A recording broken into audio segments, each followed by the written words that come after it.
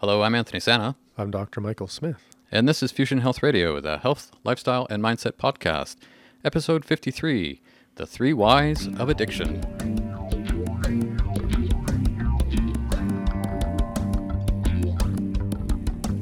Welcome to Fusion Health Radio, your source for inspiration, information, and insight on what it really takes and what really matters on your journey to abundant health. Hello, and welcome back to another episode of Fusion Health Radio. I'm Anthony Sana, again in studio with Dr. Michael Smith. Michael, how are you today? Great. Glad to have you here. How's things for you? Things are going just well, and I was really excited to get to the microphones today because when you told me what we were recording last week, I'm like, wow, that's actually going to be kind of something I want to hear. But wait a minute, I'm going to star in it. Ooh, I'm really excited. Getting all kind of freaked out by my own participation in my own podcast. Well, it is all about you and your secret comic book addiction. So Yeah, perhaps it is. The Three Whys of Addiction. This is the Fusion Health Radio podcast where we talk about all kinds of interesting and wonderful things. Last week, we talked about, of all things, karma and karma. A very different take on, I don't know, how people see things, maybe? Do you want to, how would you sort of paraphrase what that podcast was about? in the West, we think of karma, and I want to say that with some kind of cowboy accent or something, just because I'm trying to make a point about, I don't know, words and definitions. But in the West, the word karma basically kind of means like reincarnation really sucks and God's a bit of a jerk.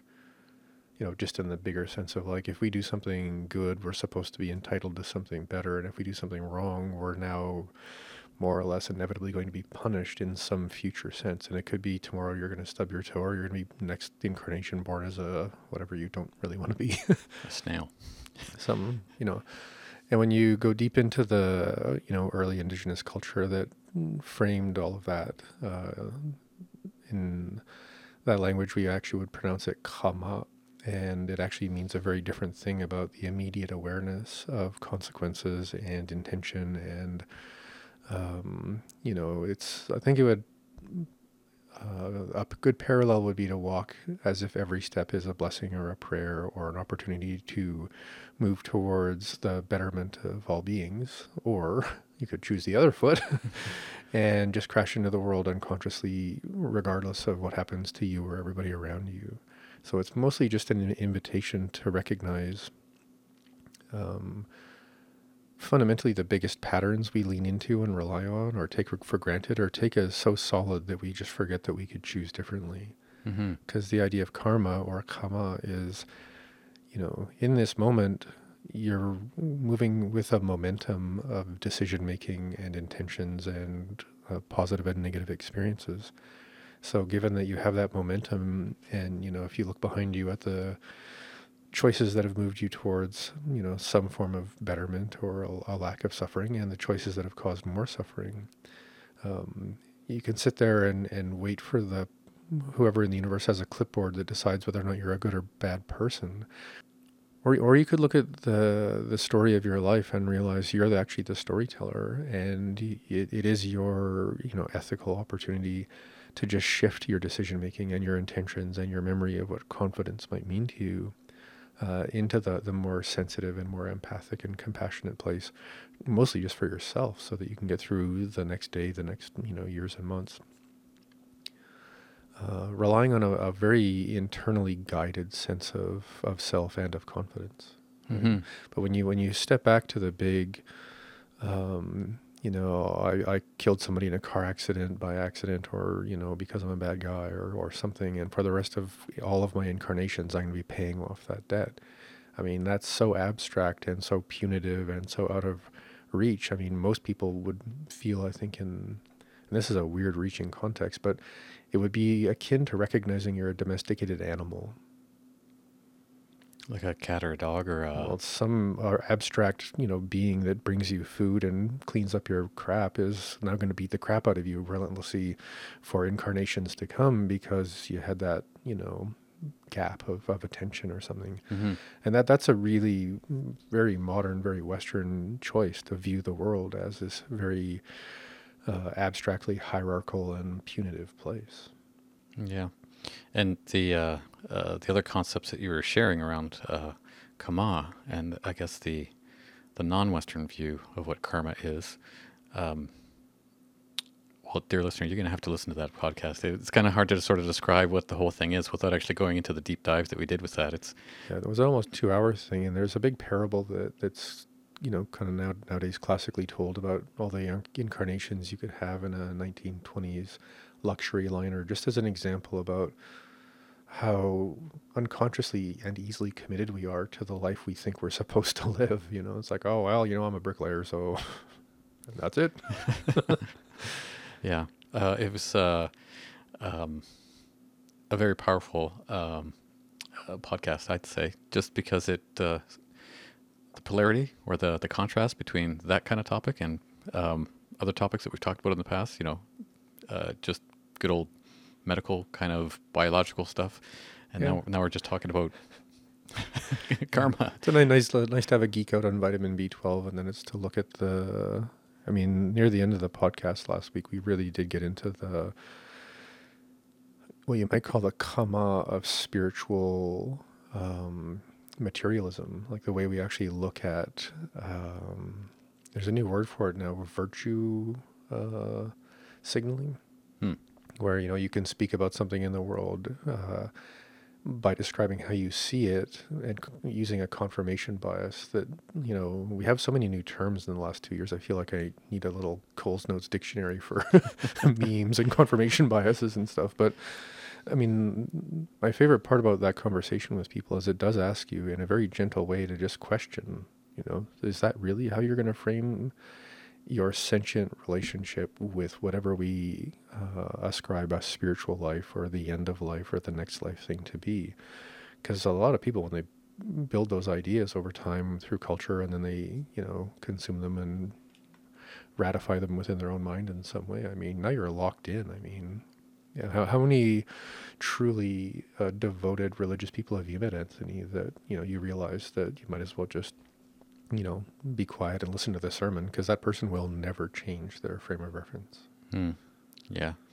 Well, I grew up with people like that. Yeah. They weren't necessarily religious. Yeah, right. Well, it doesn't have to be about religion, but I mean, that's sort of like the brittle, pointy side of the idea of karma. Is if you can't change what you're doing, it's going to keep happening. If you can't think outside the box, enjoy the box, it's going to continue to be a really, really, corner type, dark and echoey box. So what you're saying is the karma of karma is that karma is always karma. Ooh. Okay, let's stop talking about karma before we Thank you. before we really lose all our listeners out there who tuned in to hear something about addiction. The 3 Whys of Addiction is the name of the podcast today. And when I heard you say that title, I thought of, just on my way here, packing up all the gear, coming to record today, I thought about all the things that I might be addicted to.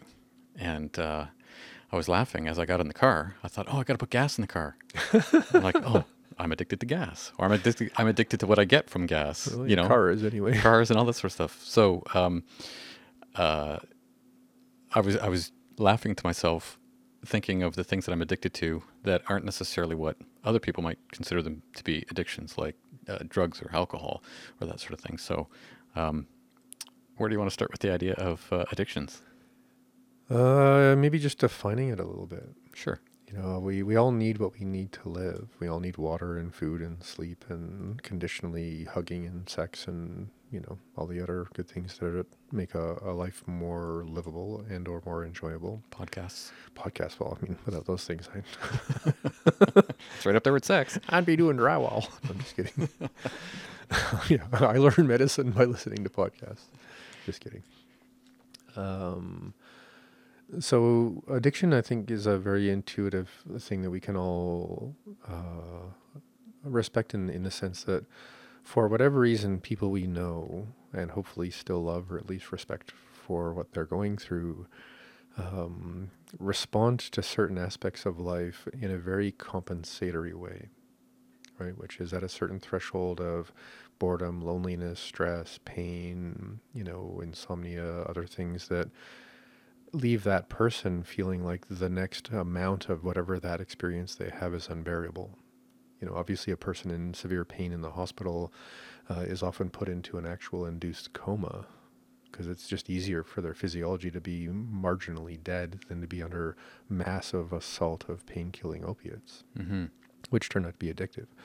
So obviously we do have the need in the sense of, medicine to compensate for certain symptoms that are in crisis.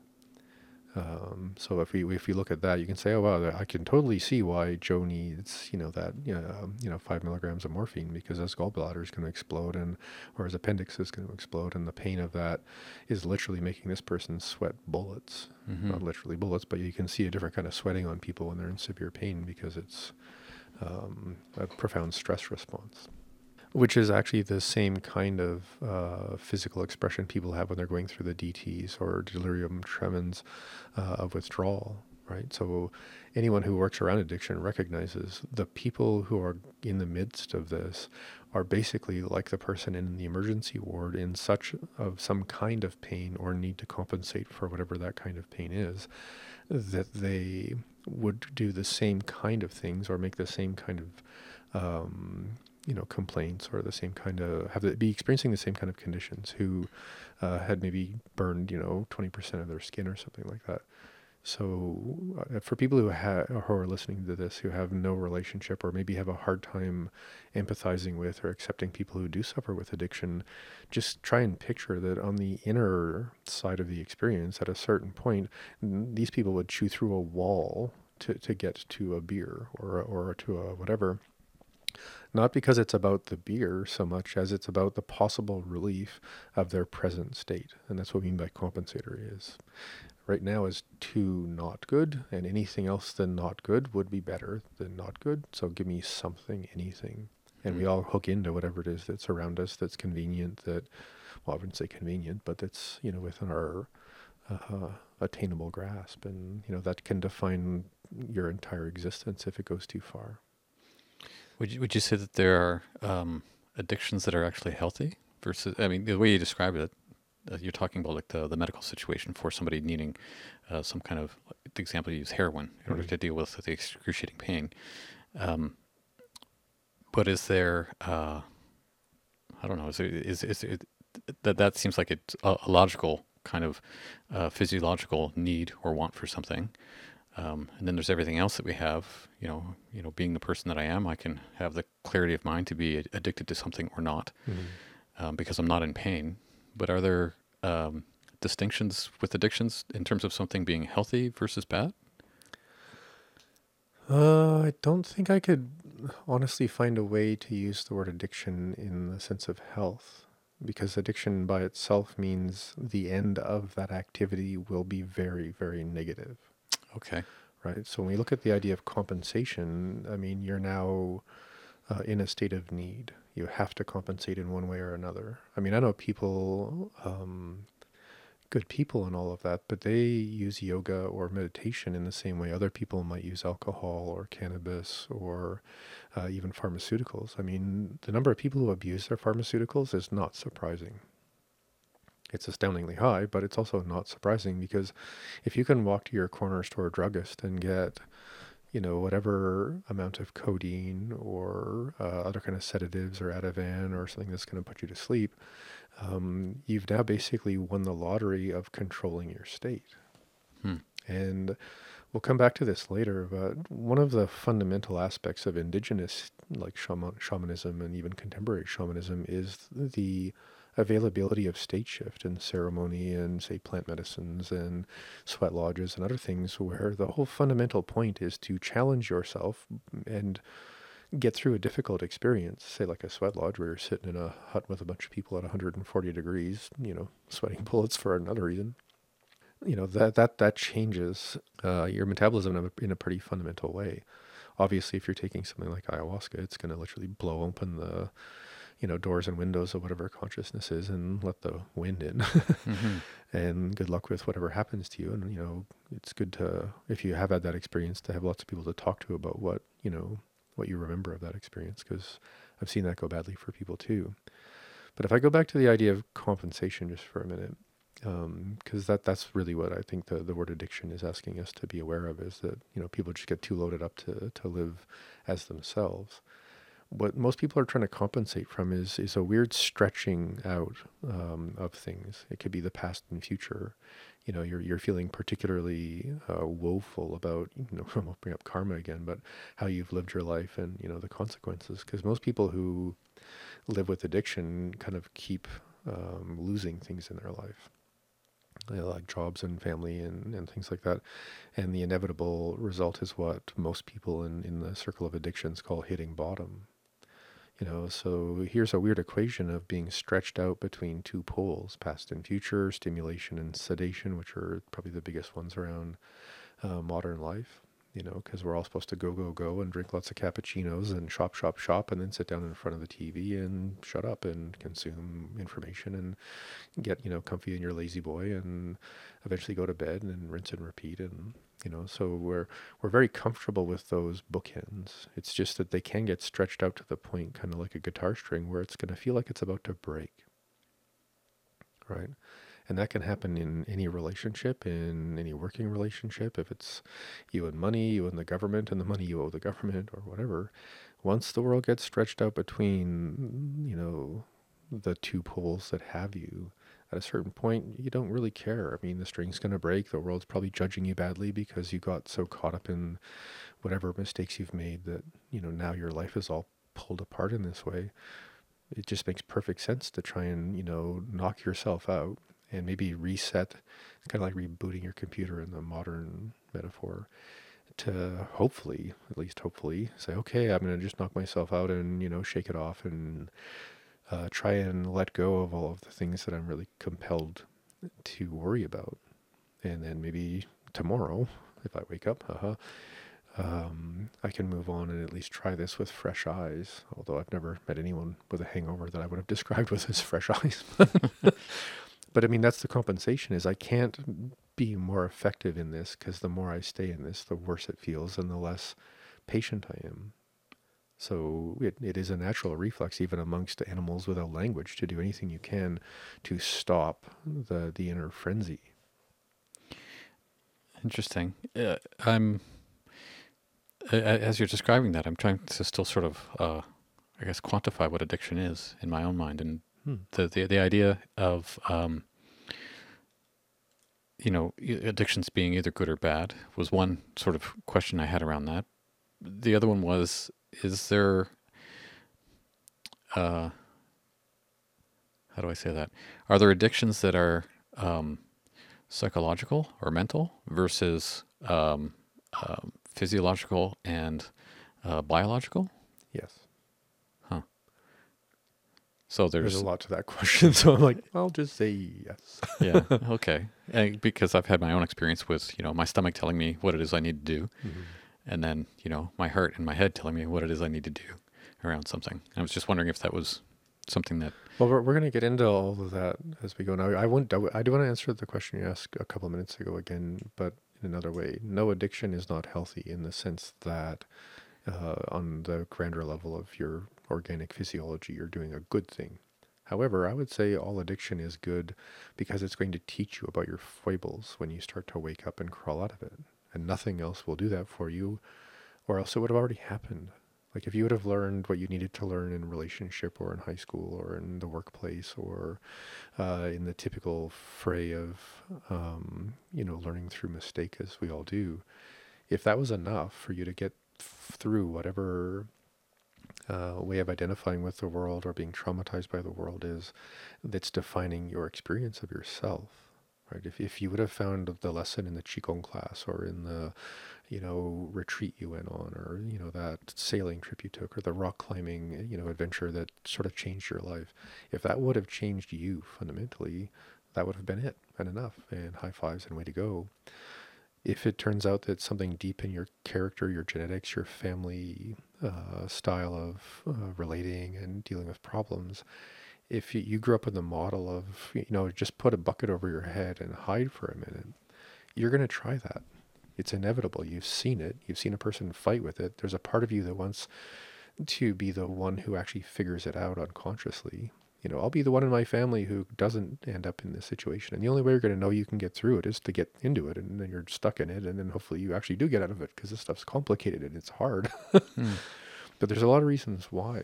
But no matter who you are, if you have come into the world and you couldn't figure out your stuff in the non-addictive patterns of learning, it is kind of inevitable. If you're going to continue living, you will learn about yourself through addictive patterns of learning. And that's a good thing, because the sooner you get, into the inner world of the experience, to own the, I don't know. And this is going to be a hard episode for people, because I'm going to say some things that are very hard to hear. There's a certain weakness and cowardice to addiction. It makes me think that... But I just want to very quickly say, that's the only place humans get stronger and braver and find their true courage. So we have to accept on the level of identification that we've got some foibles and that they're pretty serious and they could take you out. Yeah. But they're also the one thing that's like the fire for the phoenix derives from the ashes. So you're in it. And welcome, you're in it. And as a human being, as a spiritual warrior, as a sentient being with untapped resources, because if you've never looked for them, how could you possibly know if they're there or not? Right? So again, it's a huge crucible for people. But just to go back to your question, is addiction inherently good or bad? A bit of both. But, if you can get through it, you're going to become the person who's completely humble and patient and kind and compassionate to anybody else running through that game, because you've been through hell. I mean, it's not a surprise to me as a clinician or as an alcoholic who's sober, but who's, been through that pit myself. If you've never been through that experience, you really have no idea what it's like, right? But it's no surprise to me that almost everyone who's been through that experience, who has any aspiration to work with other people, becomes an addictions counselor or goes to a retreat center or, holds an AA meeting or does whatever they can, because you're one of the few, the proud and the willing to actually grow up and grow through that, and what a resource to have, because, you're not going to figure out in a book. I mean, there's lots of good books out there. There's lots of good podcasts or information that are there, but you still have to do the work on the inside.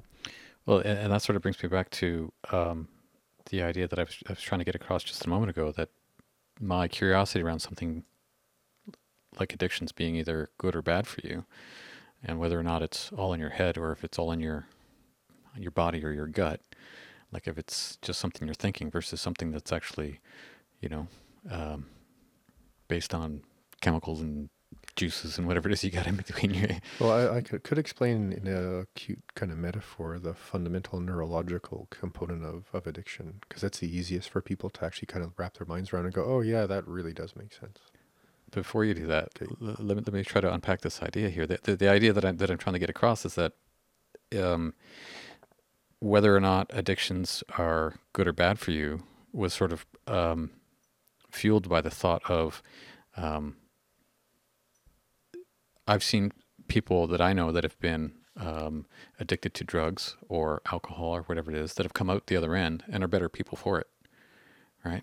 So I was hoping that you would actually illustrate it in some way to show that addiction is good, because it's a tool to teach you how not to do that anymore, which is, anyways, just the whole little loop my mind went in when you started talking about addictions, and here you are talking about it as well. So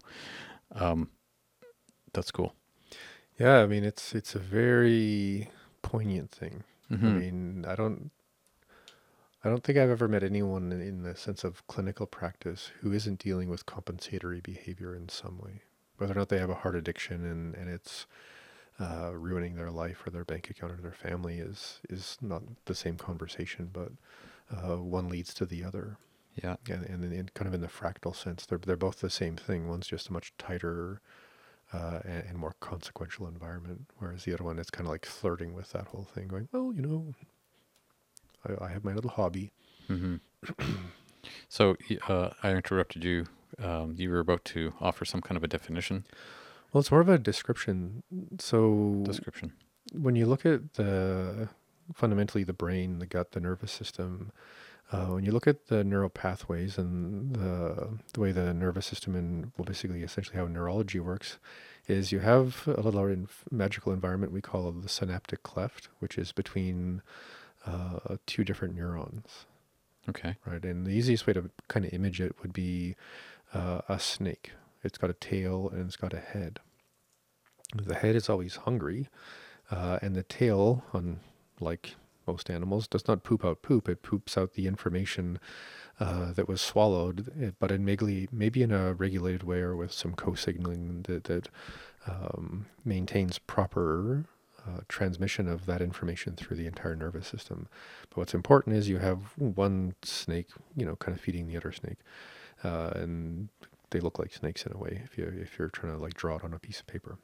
But when we zoom into the relationship with snake A and snake B, we're going to kind of shift our animal species metaphor for a second and try and imagine a mama bird in a nest with a bunch of baby birds. So mama bird flies away to get worms, and in this case it's going to be a neurotransmitter like, say, serotonin or dopamine. Mama bird comes back into the nest and starts feeding the baby birds. And these are the receiving neurons, right? So if you're a person who has a chemical hobby where you keep providing yourself an excessive amount of worms, whatever neurotransmitter that substance, provides you in excess, it gives you a pretty profound shift of state, which is obviously why it's considered compensatory, because you're now feeling very different.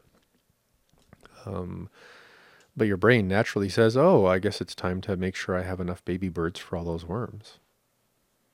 And there's a thing called neuroplasticity where your mind is always changing around what you're doing, your behavior, your sleep cycle, your arguments and stuff. So now you're a person who's walking around every day, all day, and let's just say for fun that for every mama bird you have 5 baby birds, and the average is 3 for some things and 1 for everything else. And, whatever reason, go to visit friends, and they have slightly different hobbies than you do, and you decide that instead of keeping your particularly, whatever your little grab bag would be, you decide to go on the natch to visit your friends and not feed your birds.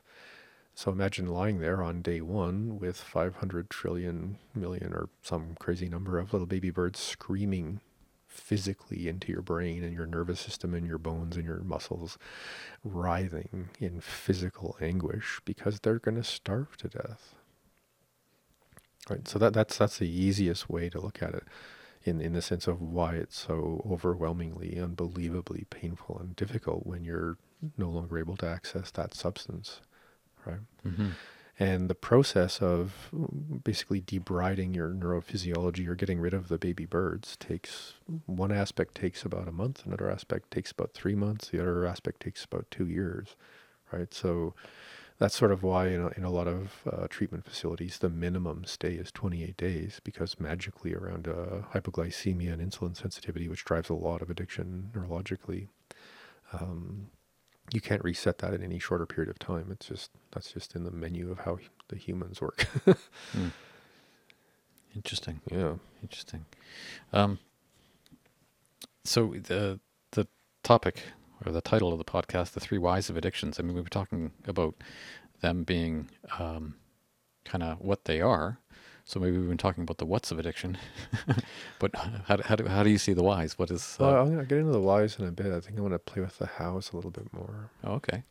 So one thing that, if obviously if you're listening to this and or you are a person who's concerned about overly compensatory behavior and or addiction, one thing that we're all dealing with is just the fairness or unfairness of genetics.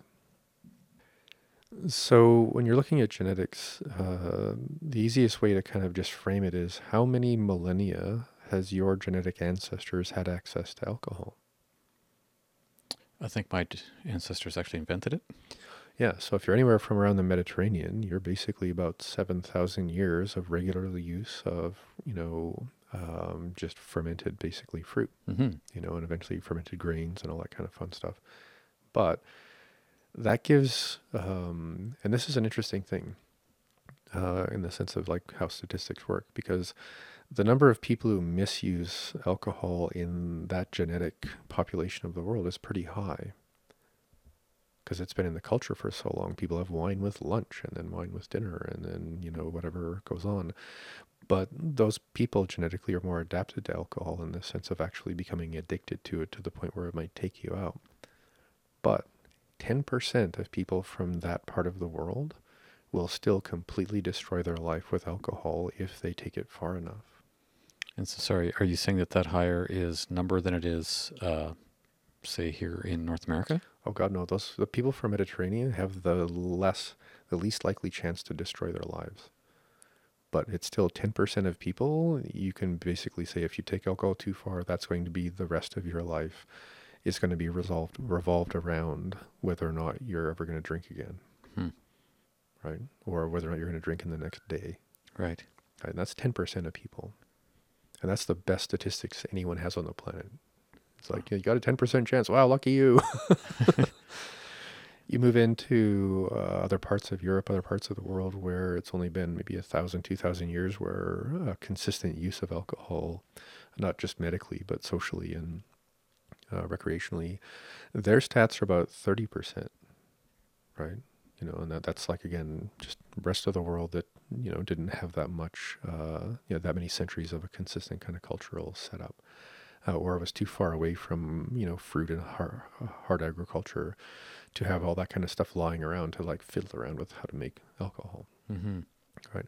So that's, again, 30% of people in more Northern European and or other cultures that, just never really thought alcohol was that good of an idea. Say most of the Muslim world doesn't, participate in alcohol. And then maybe genetically you have that background and your family has some split away from Islam and you become a secular Muslim, or you just give up on being Muslim, which can be tricky. But then you maybe get into alcohol, and again, you're one of the, people genetically who, it's a higher statistic that you're going to have trouble because culturally and on an evolutionary level, it's just never really been a popular thing. And then you look at people with more indigenous ancestry, like myself, and because most indigenous people in the world never even thought of having the time to stay still long enough to figure out alcohol because they were migratory. I mean, they've had access to that because of Europeans for maybe 100, 200, 300 years of genetic potential to adapt to it. And right now, that's 80 to 85% of people with that ancestry. If you get hooked into alcohol, it's going to define the rest of your life, if not destroy it. What a contrast. Yeah. Wow. 80 to 90%? 80 to 90% of people, if they drink enough, trigger the brain allergy, which we can get into a bit, which is what those people are more sensitive to.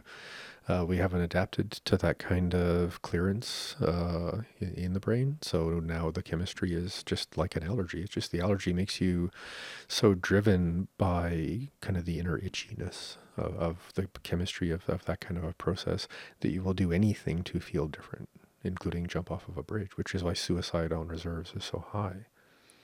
Wow. And it's not just alcohol, right? Because at a certain threshold of compensatory behavior, there's a whole biochemistry kind of milieu of different kind of stress and immune system function because you're basically experiencing a very new kind of stress and a new kind of stretch out in the world or in time that's very new to your physiology. Because you think of indigenous people, it's always been this year. It's always been this moon. It's always been this day.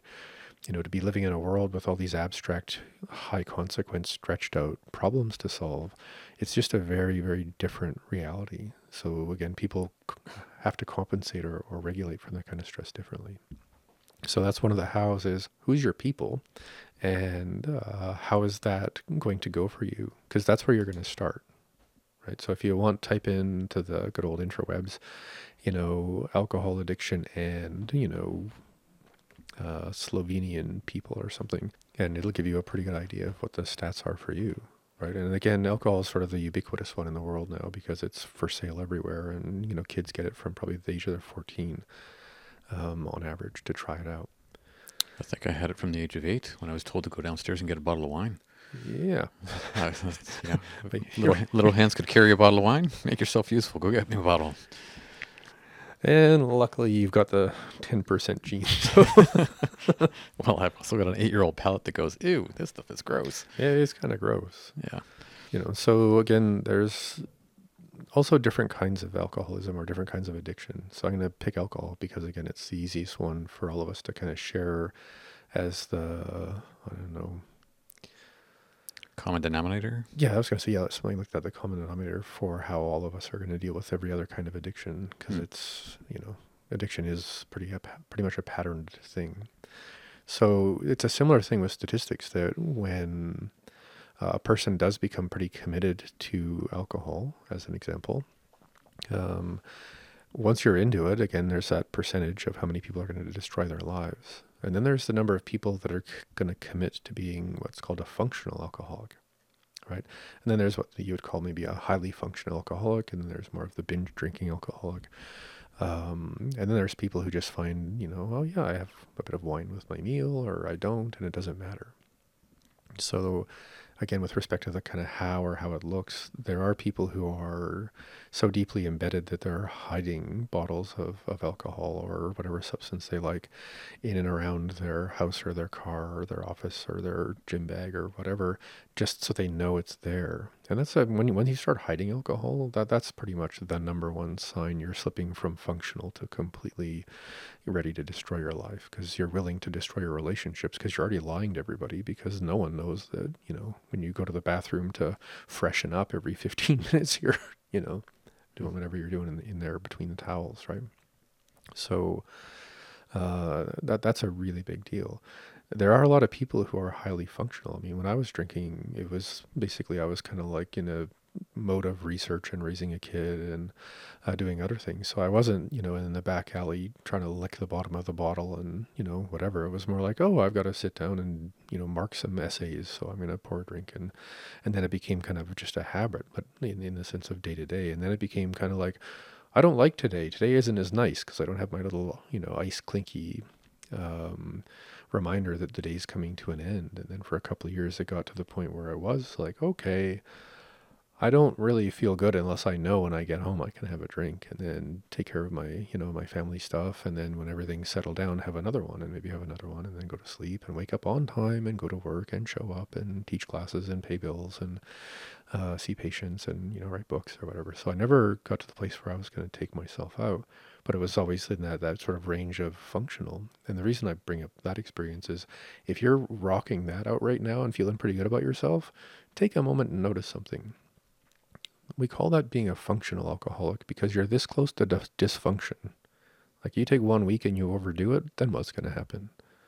And how many years can any of us, and I'm saying this from my own experience, keep doing that before the slow burn damage is going to damage you even more than what a bender would do to you? Because that's what happens to a lot of people on the functional side, is you get to a point where you start noticing you can't function as well.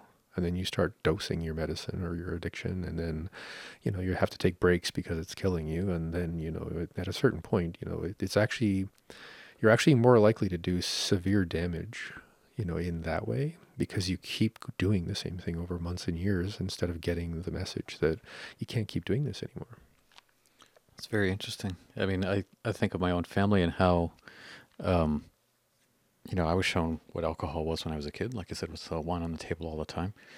I think I was raised by a functional alcoholic, and he's 89. Mm-hmm. And, a glass or two of wine, mind you, they're small glasses. They're not like, 9-ounce glasses or 6-ounce glasses, whatever they serve in a restaurant. Maybe like a glass of wine, if you measured it all out, at lunch and at dinner and every day. Didn't matter what day of the week it was.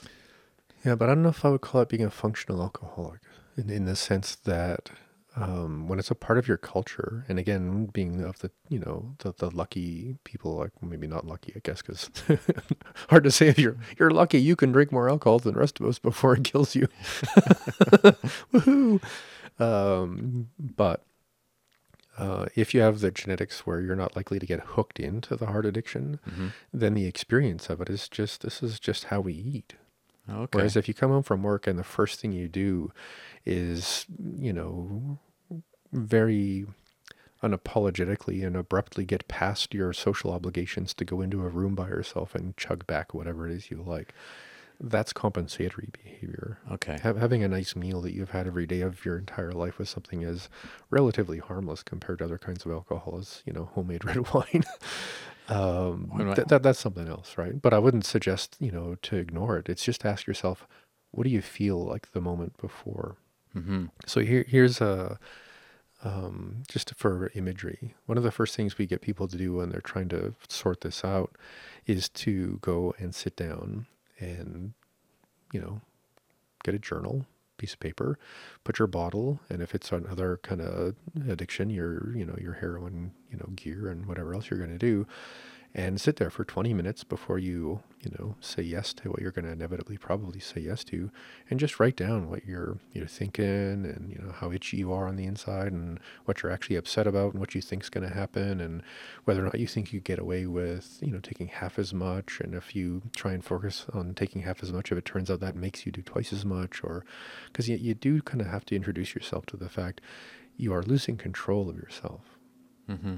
If you haven't already completely lost control. So you're going to need to do a little bit of investigation on your particular brand of, me versus this compensatory thing that I'm allowed to buy pretty much anywhere, or I get from my friend in the back alley.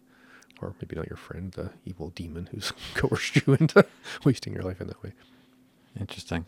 But again, it's just I just want to keep framing the bigger picture of the whole thing, because it's so easy to just sort of go black and white and just say, well, yeah, you just screwed up your life and that makes you a stupid person and you got a weak character and whatever. And regardless of whether or not that might be true on one level, I mean, and now what? Give a brother a hand, help. We could probably be a lot more helpful to each other. Mm-hmm. Because I mean, I would throw this out there as a social experiment idea, although I don't think it'll ever happen. Wouldn't it be interesting as a presently fractured society, we kind of talked about that a few weeks ago with the Jordan Peterson thing. Wouldn't it be interesting if we just picked one thing?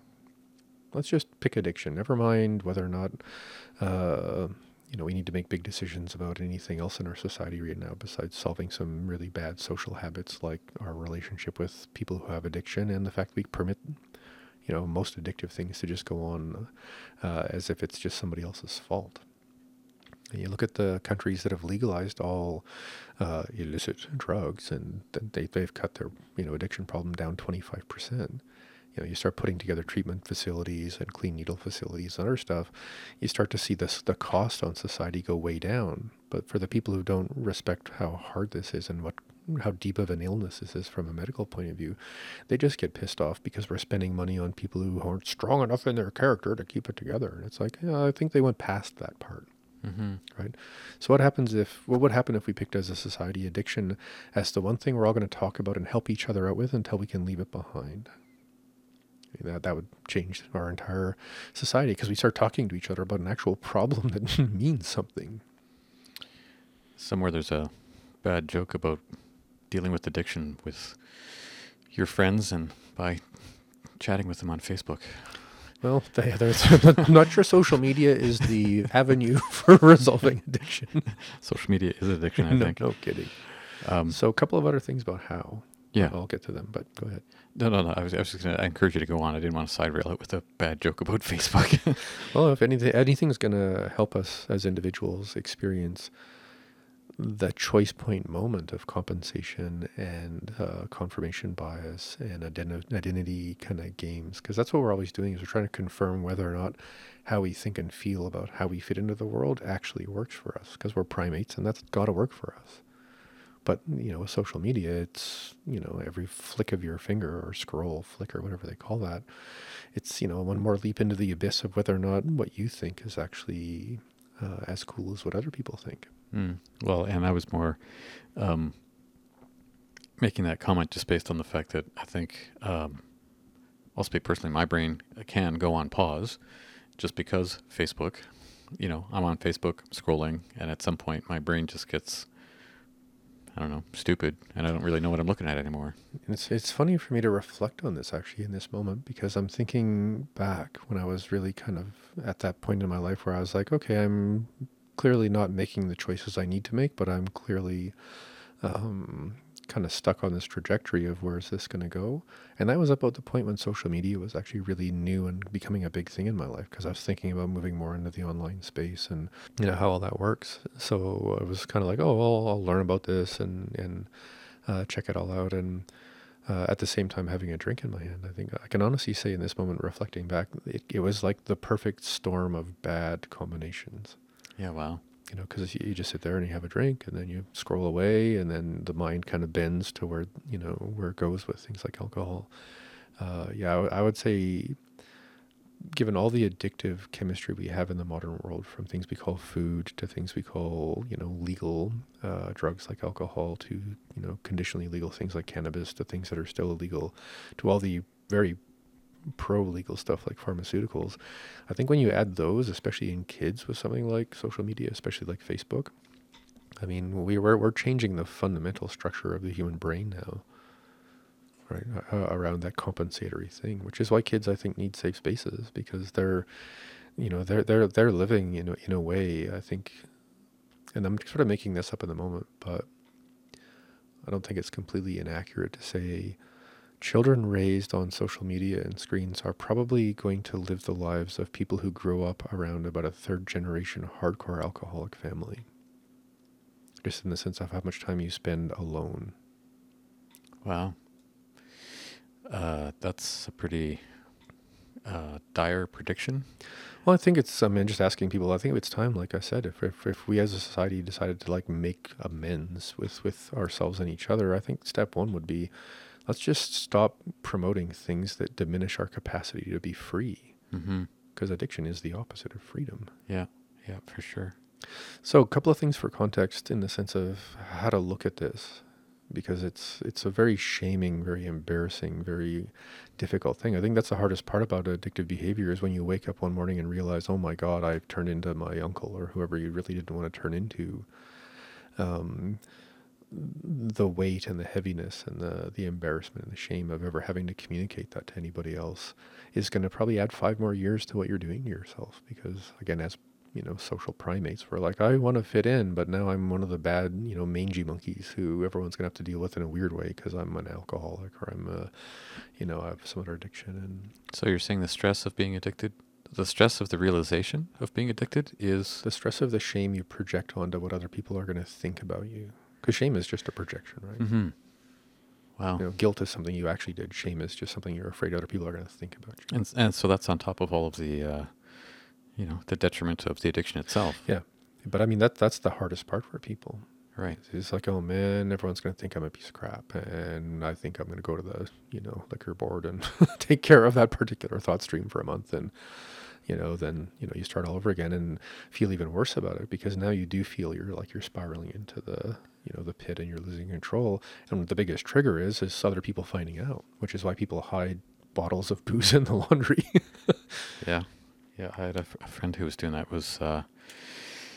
came to visit, was there for a week. And when they left, I found 2-3 bottles stashed in my place. I'm like, where did these come from? Yeah. Yeah. And if you ever find yourself there, get some help. Call there's all these 1-800 lines and stuff. Go to a meeting. You don't have to join a cult. I mean, you just go and sit there and listen to other people who've moved through that threshold and just get a sense of what it's like for them. I think in this case, the guilt and embarrassment and shame was like a concrete bunker around that person. Yep. And they couldn't get over it. Nope. Or past it.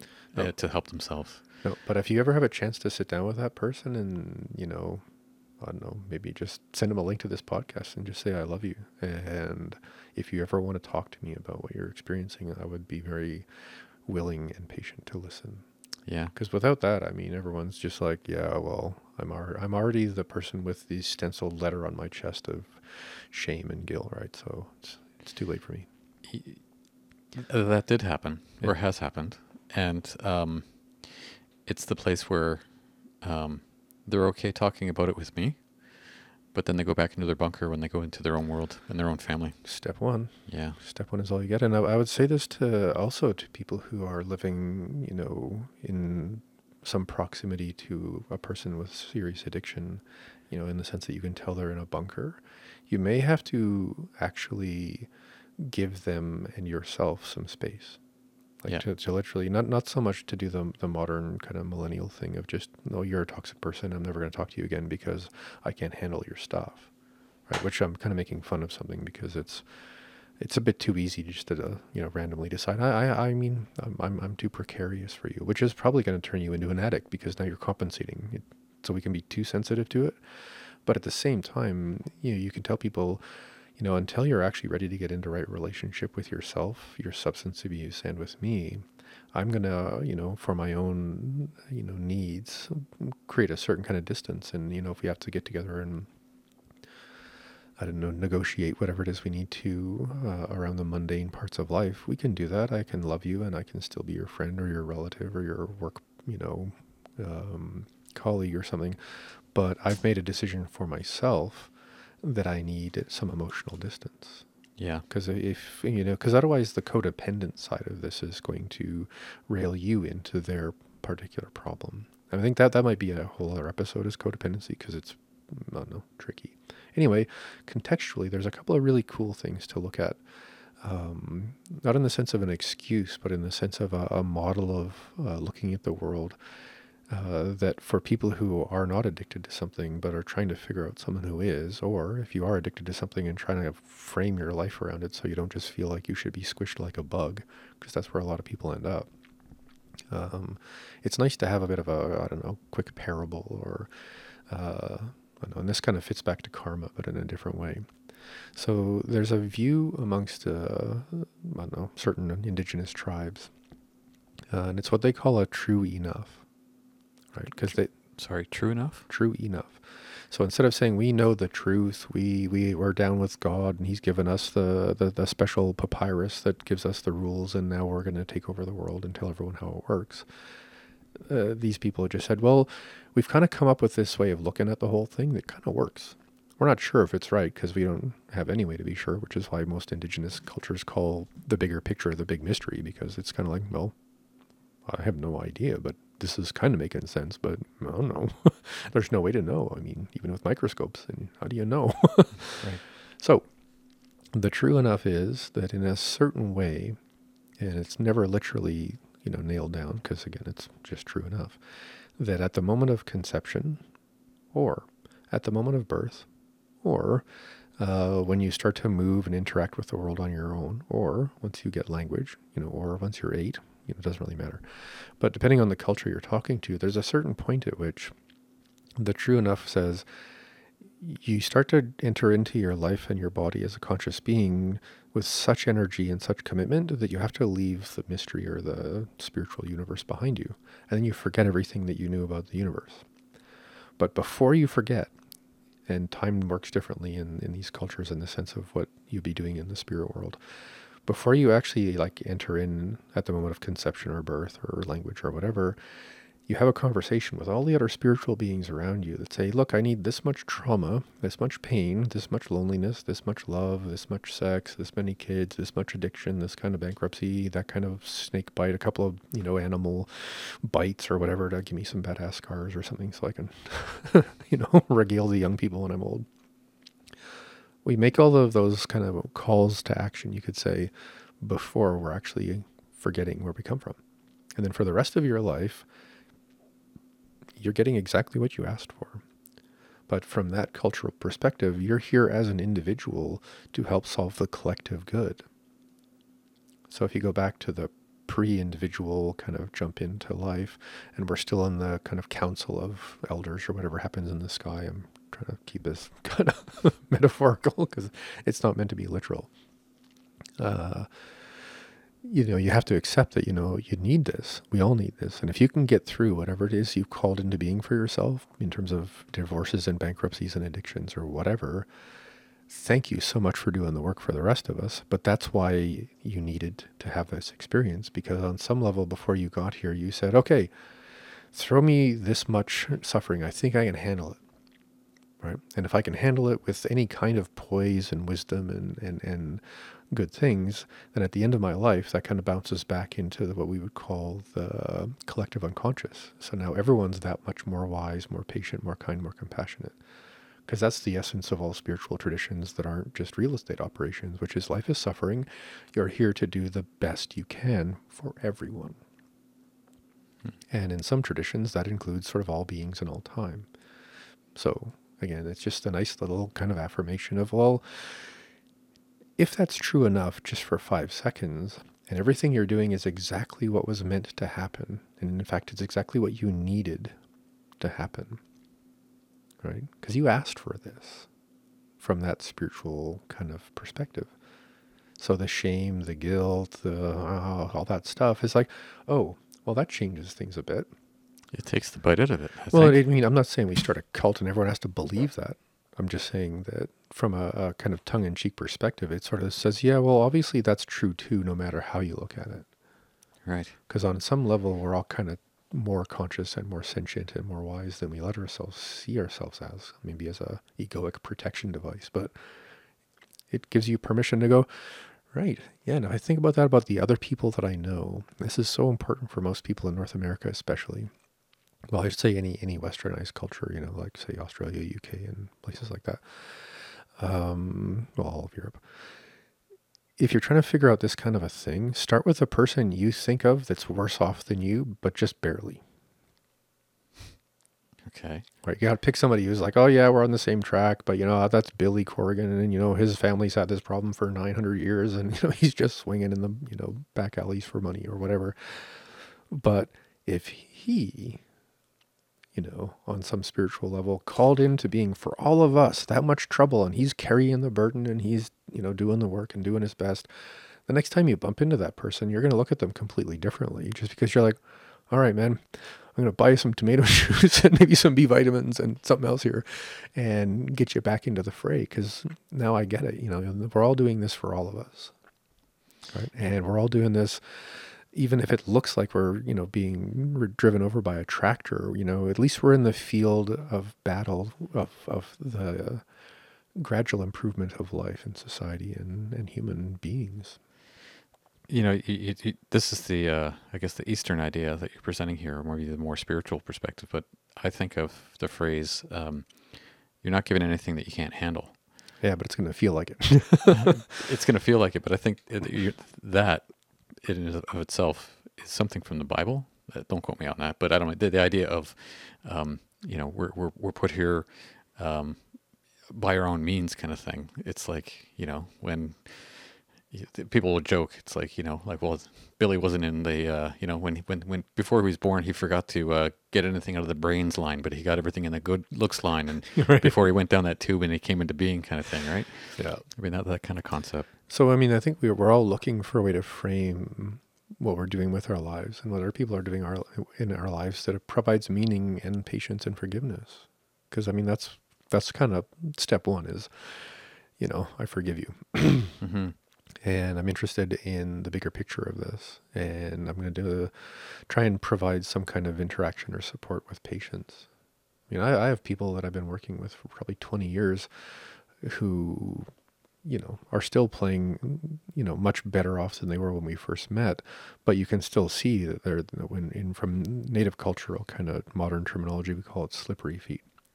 A person's kind of sideways, and you can see that, given a certain amount of conflict or responsibility or intensity, they're just going to sort of slip off over to the side and, crash into things a little bit because they haven't really found a grounded way to be in the world. Hmm. So here's another quick, weird kind of context, and this comes actually from my ancestors. There's a ceremony that we haven't really practiced very much since Europeans showed up, because it has, in the European context, to do with witchcraft. And from our point of view, it has nothing to do with that. It has to do with people who are just acting out. So I'll be quick, but there's a little tiny backstory, and then we'll get into the 3 whys. So the backstory basically is that sometimes, well, a little bit farther back. So the Diné people, or the Navajo people, headed basically from northern, Canada all the way down south, maybe 900 years ago. Long story as to why. And then eventually, about 500 years later, they became landlocked around kind of Arizona and High Plateau. And then they started homesteading and doing orchards and, farming sheep. And actually the word Navajo comes from Napijo, which means they stole our sheep because we stole the Pueblo people's sheep or the Tewa people's sheep. We have an even funnier name from the Hopi. I can't remember how to say it in Hopi, but it means head clubbing in our heads. That's what they called us, because we came down there freaking out from the backstory is that they thought that an ice age was coming, and certain native populations are still aware that these things happen. They still remember them. So they're very, very precariously always running away from ice ages. It's kind of funny. Anyway, so that's how that all that happened. But once they became landlocked and started living in Hokan, which is like a log house, and imagine having like all of your entire oral history and call it race memory as being a migratory person, and now you're supposed to live in a house forever next to a bunch of other people in a house or a hokan, or like basically now you're landlocked. And in that language, actually, the word we use for that kind of existence is nihokadene, which is the people who live in the same place all the time and walk around in circles. I was going to say that would be a little crazy making. Exactly. And the crazy making is actually what they call ashihle, which is a kind of frenzied madness, right? So a lot of young people instinctually would just sort of basically bust out of the homesteading and eventually the reservation when eventually they became reservations. But this goes back hundreds of years, so this was before that. Young people would go off and get into all kinds of trouble because, like good little cavemen and women, they just could not sit still in a house. So they were just like, I have no memory of how to do this. I need to be out, wandering. So they go off on these great wandering times, and then eventually come back to the hokan, or the home of their people. And then they would have this big ceremony to try and welcome them back and to try and clean them off for all of the karma or all of the bad stuff that happened, or all the extra kids in the world, or whatever else is going on. And it was called an ashihle ceremony. And the context was that you've probably eaten something in your life, like a deer liver that was probably had some poison mushrooms in it or something. And you've been running around doing all of this stuff because you had this frenzied madness from, bad deer liver and, magic mushrooms or something. So what we're going to do is have this big ceremony, and we're going to make you deliriously ill, and you're going to throw up a lot. And you're going to hallucinate a bit, and we're going to take care of you for a few days as you freak out. And during that process of puking, you're supposed to have had the experience, and this is how the ceremonies are kind of working, to give yourself a confirmation bias, if you will, in the modern sense, that you have thrown up the toxins now. You're probably not that person anymore. So we're going to all hang out with you for a year and watch how you interact with the people in the village. And if you turn out to be a pretty okay person, we're probably going to start welcoming you into more, clan meetings or associations. And when I say clan, I'm talking about indigenous clans, by the way. not the Bloods or the Crips. Well, I was thinking more like the guys with the white sheets on their head, but okay. When I said clan meeting, I was like, that could probably go anyway. Right. So the essential thing is, like in shamanism, sometimes you have to go through a huge, physical rite of puking and freaking out. And again, the context is, well, you ate some poison and that turned you into a bad person. Now you're going to travel around and make a mess. And when you finally come home, we're going to get that poison out of you, and then you're going to be okay. Right. So it's a big part of how addiction is sorted out in like what we call the restorative justice processes and stuff, which is, people can get into some really weird, call it chemistry. And then you have to do some really intense chemistry to free them up of the weird chemistry, and then they'll be okay. So if I look back at all the puking I've done in ayahuasca ceremonies, and last year I did that iboga ceremony where I threw up every 42 minutes for 36 hours straight. I was bored. I charted. I wasn't bored at all, actually. It was pretty intense. But interesting to me that all over the world, the shamanic response to addiction is, well, we're going to have to blow your mind open and make you puke up something wrong with you, and you're going to see it come out of you. If it's the violence of being molested as a kid, you're going to throw that up or whatever. So again, there's some context that's been going on since the least sophisticated cultures in the world have been handling, people who are too hooked into compensatory behavior. It's interesting that there's that reference to the sort of physical aspect of whatever it is, like the poison in you and that sort of stuff. It makes me think of crazy things that I guess Western ideas or whatever it is, where they'll. A friend of mine is always fond of saying the expression "pray the gay away," Oh, right. which is maybe a different tack altogether. But that sort of thing of we're going to do something kind of I don't know, deliberate and obscure to help you with this affliction, whatever the heck it is. And in this case, as you're describing it, it's like, you've got slippery feet or wandering feet or whatever kind of feet they are. We're going to just tie you down for a little while and make you puke it all out. Well, you're going to lie down on the ground with no use for your feet because, yeah, those kind of medications, walking is pretty much ruled out. Yeah. But I would think that whole process of doing that in that culture made more sense than the sort of cursory kind of humor that we're sort of throwing at it from here, because to them that was, they were a lot more connected to the planet and the world because they were constantly walking around in it, as opposed to us, which is like, oh, I got a little bit of dirt on my pants, I better brush that off, Yeah, and also in that context, I mean, if you did come back to your tribe after 15 years of making a bit of a mess in the world, it is still life or death. These people either welcome you back and clean you off and reintegrate you into that world, or it's time for you to go to a different world. Right?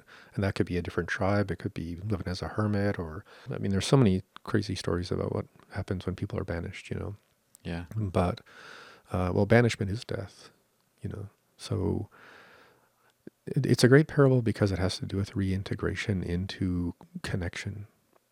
Because in present indigenous healing traditions, we actually call alcohol and a lot of other substances the great separators, because they separate you from your problem, and then from anything external to you and your particular separation device, and eventually from your family and then from yourself. And at a certain point, when your goal is to separate yourself from yourself, you could say you already have one foot in the grave, like you're just trying to find your way out of here. Mm-hmm. Right. So this is this idea of, separation.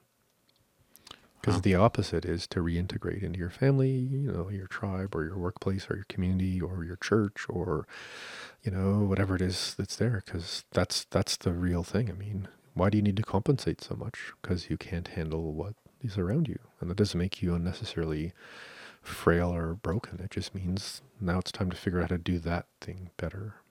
Yeah. To maybe be a little bit more connected as opposed to disconnected. Yeah, and that's why all, basically all therapy is, group. It's about group. Go to AA, sit and talk to people. Right, right.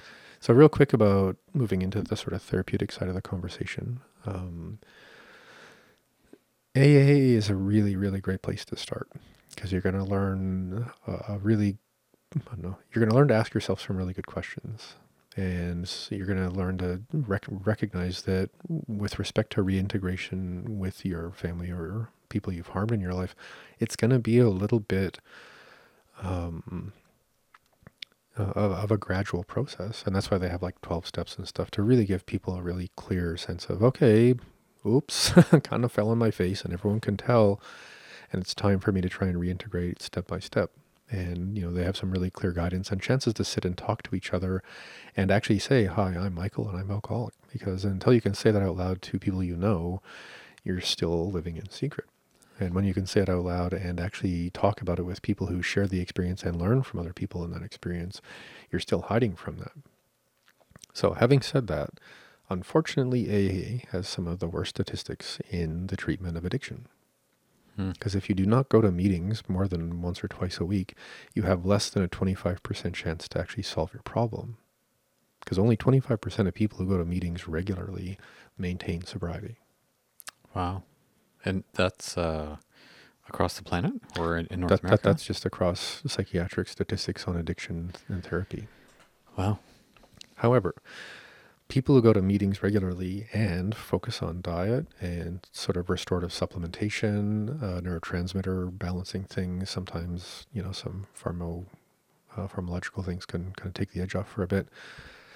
And you're going to meetings and, again, you're actually repairing the damage. That's 75%. That's a pretty significant jump. And if you don't want to go to meetings, as long as you're talking to a therapist or a counselor or someone in mental health, and you're doing all of the stuff you would do with, a clinician who's helping you restore your vitality, that's 75%. If you happen to have a meditation practice, and or have access to ceremonial practices, then the statistics get even better, right? With ibogaine and everything else that we're talking about, it's 96%. That's the best in the world. Wow. I think ayahuasca is 86, but it's not really practiced in the modern world the way it's practiced properly. So you're given this mind-blowing experience and then left to your now blown open self. And unless you have the chance to really reintegrate over months with elders and medicine people, you're kind of more likely than not to go back into other kind of addictive behavior, because now you're not even sure who you are. And the baby birds are screaming and you're restless as, hell. And you've got even less of a grounded sense of how the world works and you work within it. So although it has good statistics, if you have the aftercare needed, I wouldn't say it's the ideal thing to do if you're new to that kind of, whole opportunity. And ibogaine's the strongest one in the world. It can kill you, literally. So, you actually have to have medical testing before you can use that, although it's legal in many countries. And just to be clear, it is legal. It will not, you're doing something that's allowed because it's an actually, medically proven, way to break addiction. But again, that's only going to work if you have people to talk to frame your experience in some kind of traditional context or narrative that isn't freaking you out. And you're taking your vitamins and taking care of your neurotransmitters, because you can't solve an organic problem by thinking about it, at least not easily. Right. Or at least not statistically. Right. So I would just, throw that out there for anybody, that start talking to people. It's about reintegrating. You don't have to commit to anything like AA or NA or, all that kind of stuff. There's Al-Anon and stuff for people who are focusing more on the codependent side of where they learn the behavior than just the behavior. But just be aware that to do this properly, it's going to have to be a holistic thing. You can't just go and do some one-off, big, huge, scary thing and be shocked into sobriety, Although that's possible, I just wouldn't recommend relying on that. And honestly, that sounds like a compensatory way of approaching compensatory behavior. Okay, I've got this weird need that I, have that makes me want to not feel certain things. And now I don't want to feel the feeling I have when I don't want to feel certain things. So I'm going to go and take something else that blows me completely apart, say like ayahuasca. And it's a really good idea if you have the support. But if you don't, you might just end up being addicted to random shamanic misadventures. And the danger there is now you become one of the shamans and you end up abusing all these people because you've never really got right with anything. You're just hopping from compensatory, shaman shenanigans over and over. And I've seen that. And I don't know. I guess I have to be careful because all these people will probably hear me say this. But there are a lot of people out there who are hiding, as the therapist or the shaman. And they're still playing out the same thing. Interesting. So there's no get out of jail free card. It's either I'm committed wholeheartedly 110% to resolving my unconscious need to stay unconscious, or I'm going to get reels. Mm-hmm. So now we can get into the 3 whys, because I just want to throw out some background. Okay. 3 whys. So there's 3 whys, and each of the whys has 3 whys, because I just like patterns, and call it OCD if you want, but they just fit together that way kind of accidentally. So first of the 3 whys is addiction is usually due to a life experience or a series of them, or some part of the kind of greater theme of your family or, the work you do or something like that. So would you say that it would be better said if it was a reaction to a life experience or an interpretation of a life experience? Yes to both. This stressful thing happened, and I'm using this as the popular word of the day, compensate for how I feel about whatever just happened. And about 5 more layers. Right. Okay. Yeah. So we're going to, I guess the new way to say it is to unpack what that means in a minute. Why number 2 is the biochemistry. There's a lot of biochemistry to addiction that is just biochemical. And that's, obvious, really. But it's not just 100% what's going on. And then there's what I would call a self-determination aspect. You're either determined to start from the inside and work your way, through whatever it is you're dealing with. We all have problems. I don't know anyone who doesn't have problems. And honestly, the people who say I have nothing wrong with me are usually the people who have the one most serious problem is that they're a little bit of a, I would say a narcissist technically, but they're definitely a person who's just, maybe aloof or maybe dissociative in a different way. A president? Let's never speak of the person we're never to speak of again. Come on, we got to make some reference to being Canadian. Yeah, really. Once a podcast. Yeah. Here we are. There we go. All the way up north. So first 3 whys is there's going to be a life experience why, there's going to be a biochemical why, and then there's going to be some process of self-determination that is incomplete. Do you want to sort of explain a little bit more about the process of self-determination? So we're always in that process, right? So if I meet someone that I like romantically and I move forward with that, I'm determining my opportunities by expanding myself into that relationship. We can start there. There's no order to this. So Let's start with self-determination. There's 3 whys to the self-determination and addiction. Okay. First one is it's okay, but there's a why it's okay you're doing this. And if you can't start with that, you're too broken and ashamed to even begin the conversation. So go back and keep doing what you're doing until you're ready to shake it off and accept the fact that on a certain level, this has to be okay. Because if you're living in chronic self-loathing because of what you're doing, that's sorry. Now you're back to, you're basically triggering something that's already happening to you. So when you're saying it's okay, it means if I'm an alcoholic and I continue to be someone who overconsumes alcohol and functional, whatever it is, somewhere I'm making that choice and I'm okay with it. But you have to be okay with the why. The reasons why I'm doing that? So I'll go back a few years. I come home. There's a lot going on and I'm tired and I have to calm down and I have deadlines to figure out or something. And there's this squirmy thing in me about stuff from my childhood that's eating me away inside. And I'm probably going to start, occupying the space within my family in a way that's going to be a little bit maybe jangly or unbalanced or compensatory. So instead I'll just have a drink, right? Or some people would smoke a joint, or some people would do something else. So again, it's a compensatory choice, but I have to be able to say, it's okay that I have anxiety because that's why I can't calm down. And I have anxiety because maybe I know we all have anxiety when we have anxiety because we're busy. There's too much going on. We have some big decisions to make. But at a certain point, if you keep getting habituated to living as an anxious person, I have PTSD, not that I'm bragging about that, but that produces a lot of anxiety if I'm not able to hit certain kind of baseline experiences regularly enough. And at a certain point, you just get familiar with like, oh yeah, well, life is pretty jangly. Okay, life is jangly plus screaming hyenas. Okay, this is kind of weird, but here we go. Jangly, screaming hyenas.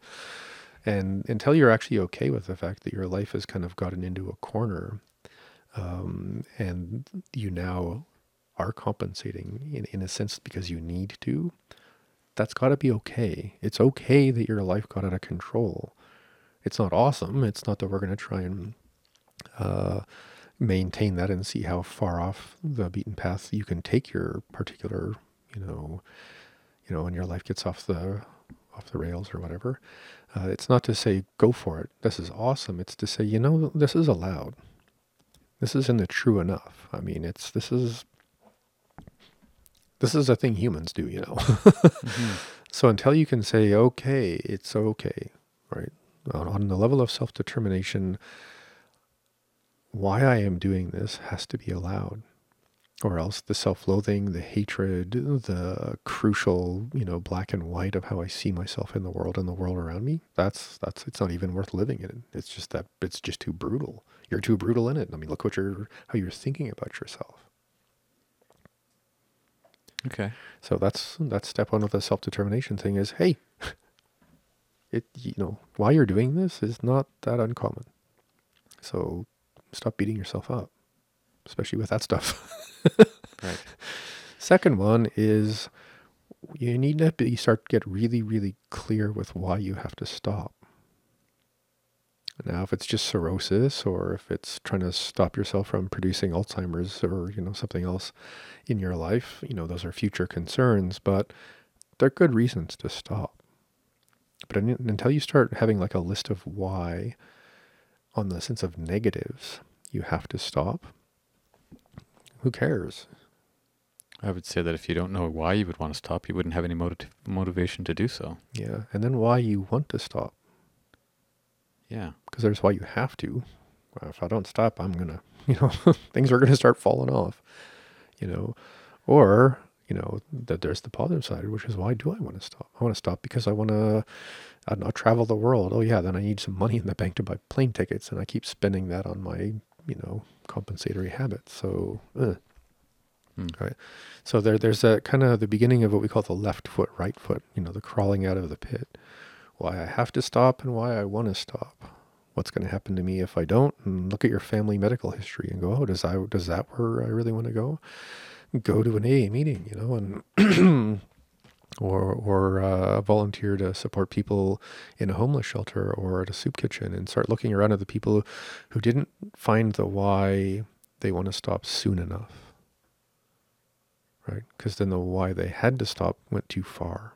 And now they, maybe they have mental illness or something else because they took it so far that, now they broke something. So as long as you can begin to look around with some compassion at what happens to people when they don't stop or they can stop, that often motivates us to what it's going to look like and whether or not we want to have that experience ourselves, and or the motivation to kind of like be compelled to maybe go and talk to that shaman about an ayahuasca ceremony, with the commitment to some aftercare. Or whatever. But until you're working with those motivational impulses and the deeper narratives of what guides us in life, you're essentially basically kind of standing still, babe in the woods, hoping for someone to figure it out for you. And no one can figure out your addiction for you. Right? Not even ayahuasca. I mean, she might show you how to think about this a little bit more clearly, but it's still up to you to decide.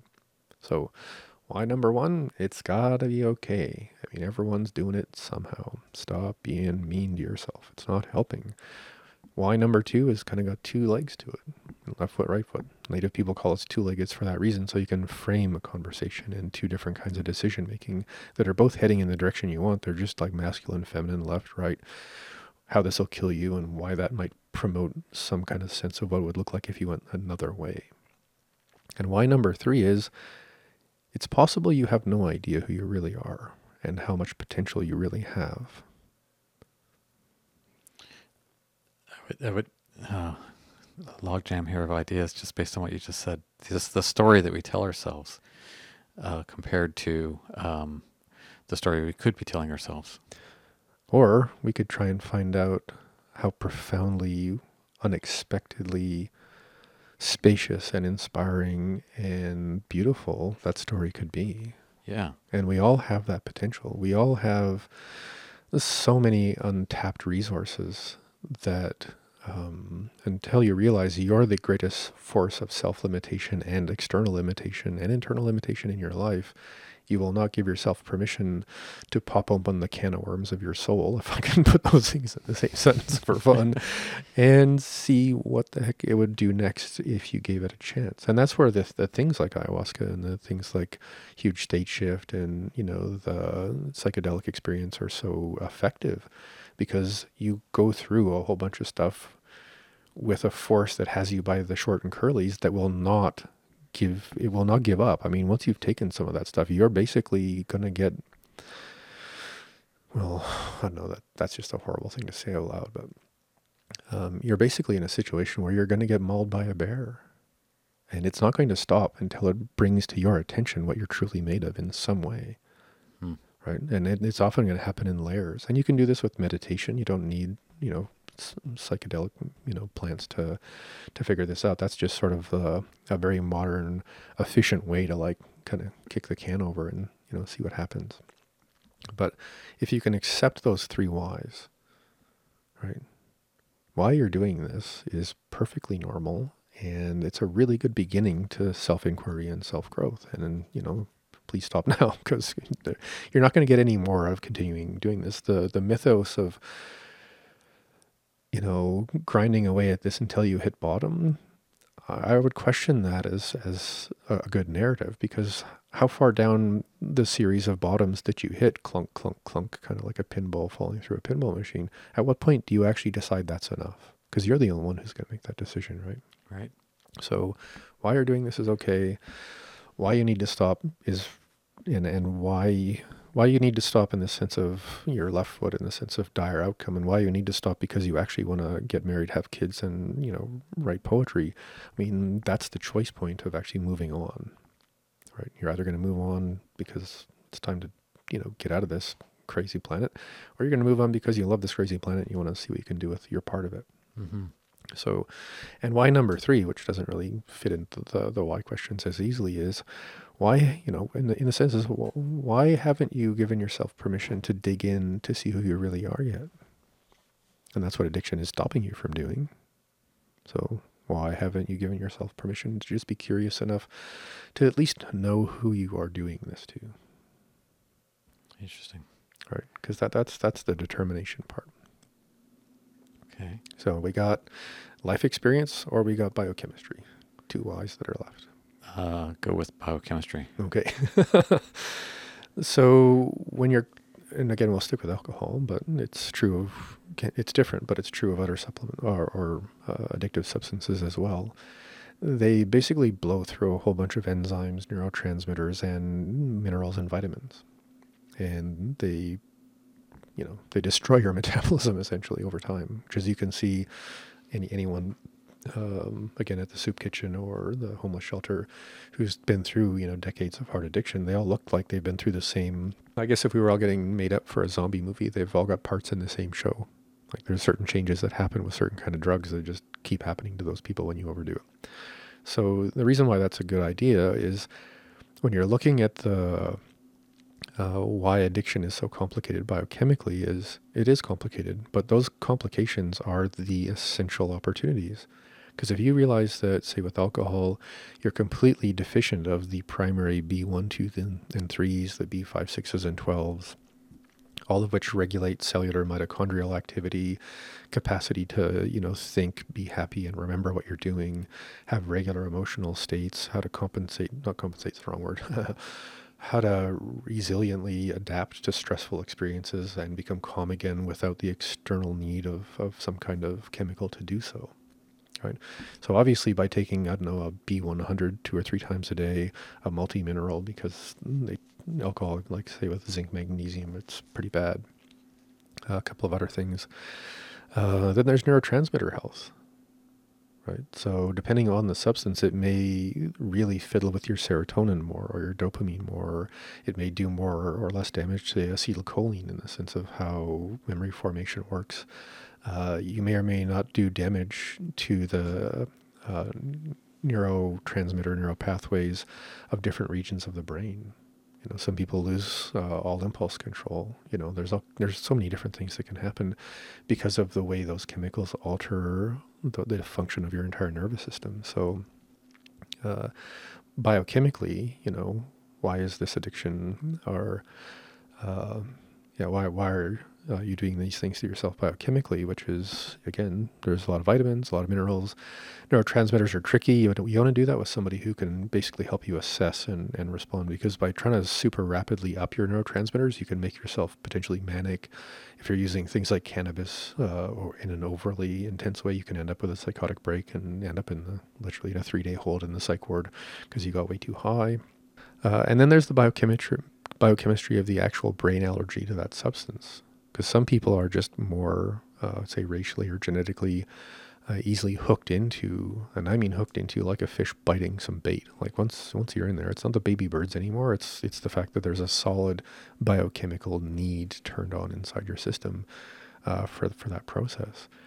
And the chemistry of that's actually kind of complicated. But with alcohol, which breaks down into acetaldehyde, it produces a metabolite that, with people, again, the farther north you're from or the farther away from society most of your evolution has been, the more precarious that particular metabolite can get you. And it's interesting that very quickly in Chinese medicine, one of the weirder things to try and explain in English is called tan. And tan is often translated as phlegm. But when you look into the kind of if you have the Western biomedical training that you would want to have to deal with human physiology in a scientific way, and then you look at Chinese medical terminology, because you already have that background, your natural translation of tan would be secondary metabolite. Right? And there's tons of different kind of secondary metabolites like free radicals and other things. So I just think it's interesting that Chinese medicine thousands of years ago understood implicitly, because of what they saw in the world, that your body was producing something from something that was doing the thing. Right? So now we know if you have too much inflammation, there's too much oxidative stress, and the free radicals change your molecular ions to something else, and your health can go sideways that way. So just, I don't know, little props to Chinese medicine for having a sense of this without understanding the chemistry really all that well. Very cool. So when we get into biochemistry again, you just need to support your body with the right kind of vitamins and minerals. You have to balance out whatever you've done to your neurotransmitters, and you have to make sure that on the level of just natural kind of allergies, food allergies, things that fiddle with your histamines, and they affect your neurotransmitters as well, right? So certain allergies are actually addictions in themselves. Oh, wow. Right? Because you just keep going back to it. I mean, there's a thing in gluten, an exomorphine, which is as addictive as morphine, but you get it from bread. And a lot of people, when they try and get off of gluten, they hit day 4, and day 4 is the number, like the hardest day for, clearance of physical discomfort around addiction. You just see them popping up toasters back on the counter, clunk. Give me the toast and give me some bagels. Yeah. Or bagels, right? So it's just to give us permission to go, wow, okay, the chemistry of this is complicated, but it's actually, in a way, easy to set up a protocol in which you could, repair yourself. And when I go back, if we go back in the conversation when I was talking about AA having a 23% stat, and then taking someone who's doing something to connect socially and repair themselves metabolically, they get like 73 to 75%. So that's why the chemistry is so important, because it has such a profound effect on the statistics and the likelihood of a person getting well. I mean, it has the best statistics of anything that isn't a shamanic, potentially illegal substance. Right. So we've talked about how self-determination is important. We've talked a little bit about why the chemistry is super important. Third one is, essentially why, given your life experiences, you are so traumatized to require a compensatory crutch. Like, what has happened in your life? And usually, there's 3 whys to this, of course. One is the trauma. Why has the trauma in your life affected you? Is it because of how you took it, or how bad it was, or because of, the number of years you suffered it, or whatever? And then there's just effectively loneliness. Right? Humans do not do well alone. You want to, accelerate every psychiatric disorder, especially addictive behavior, put people alone. I mean, I know we're not rats, but the number 1 study on addiction with rats and cocaine was based on how alone the rat was. You put a rat alone with a little water bottle of, diluted cocaine, and no other rats, that rat will literally lick the cocaine bottle until it dies. Wow. And we'd think of rats as kind of like, I don't know, little biker monster, things that are pretty badass in some way, but no, they need friends. Sorry, even rats need friends. Because you take the same rats, genetically, bred rats, and you put them in a rat village with a bottle of cocaine, diluted in water, and they might walk by once in a while, and then they just get bored with it because it stops them from interacting from the rest of the rats, or they become the weird stoned rat, and who wants to hang out with that guy? So, separation again, these substances being the great separators that they are. Well, I think loneliness is a pretty good, definition of being separate too much. Yeah, exactly. Right? So that's a huge thing. And nowadays with, even if you have a helicopter parent who's always there to make sure their precious kid doesn't have an experience that isn't, on the menu of okay, you usually also have the kid parked in front of a computer or sitting there with a tablet in their lap. So, you think, oh, I'm such a good parent. I'm always around. I'm always available. But as far as they're concerned, it's me and this flat piece of plastic, so...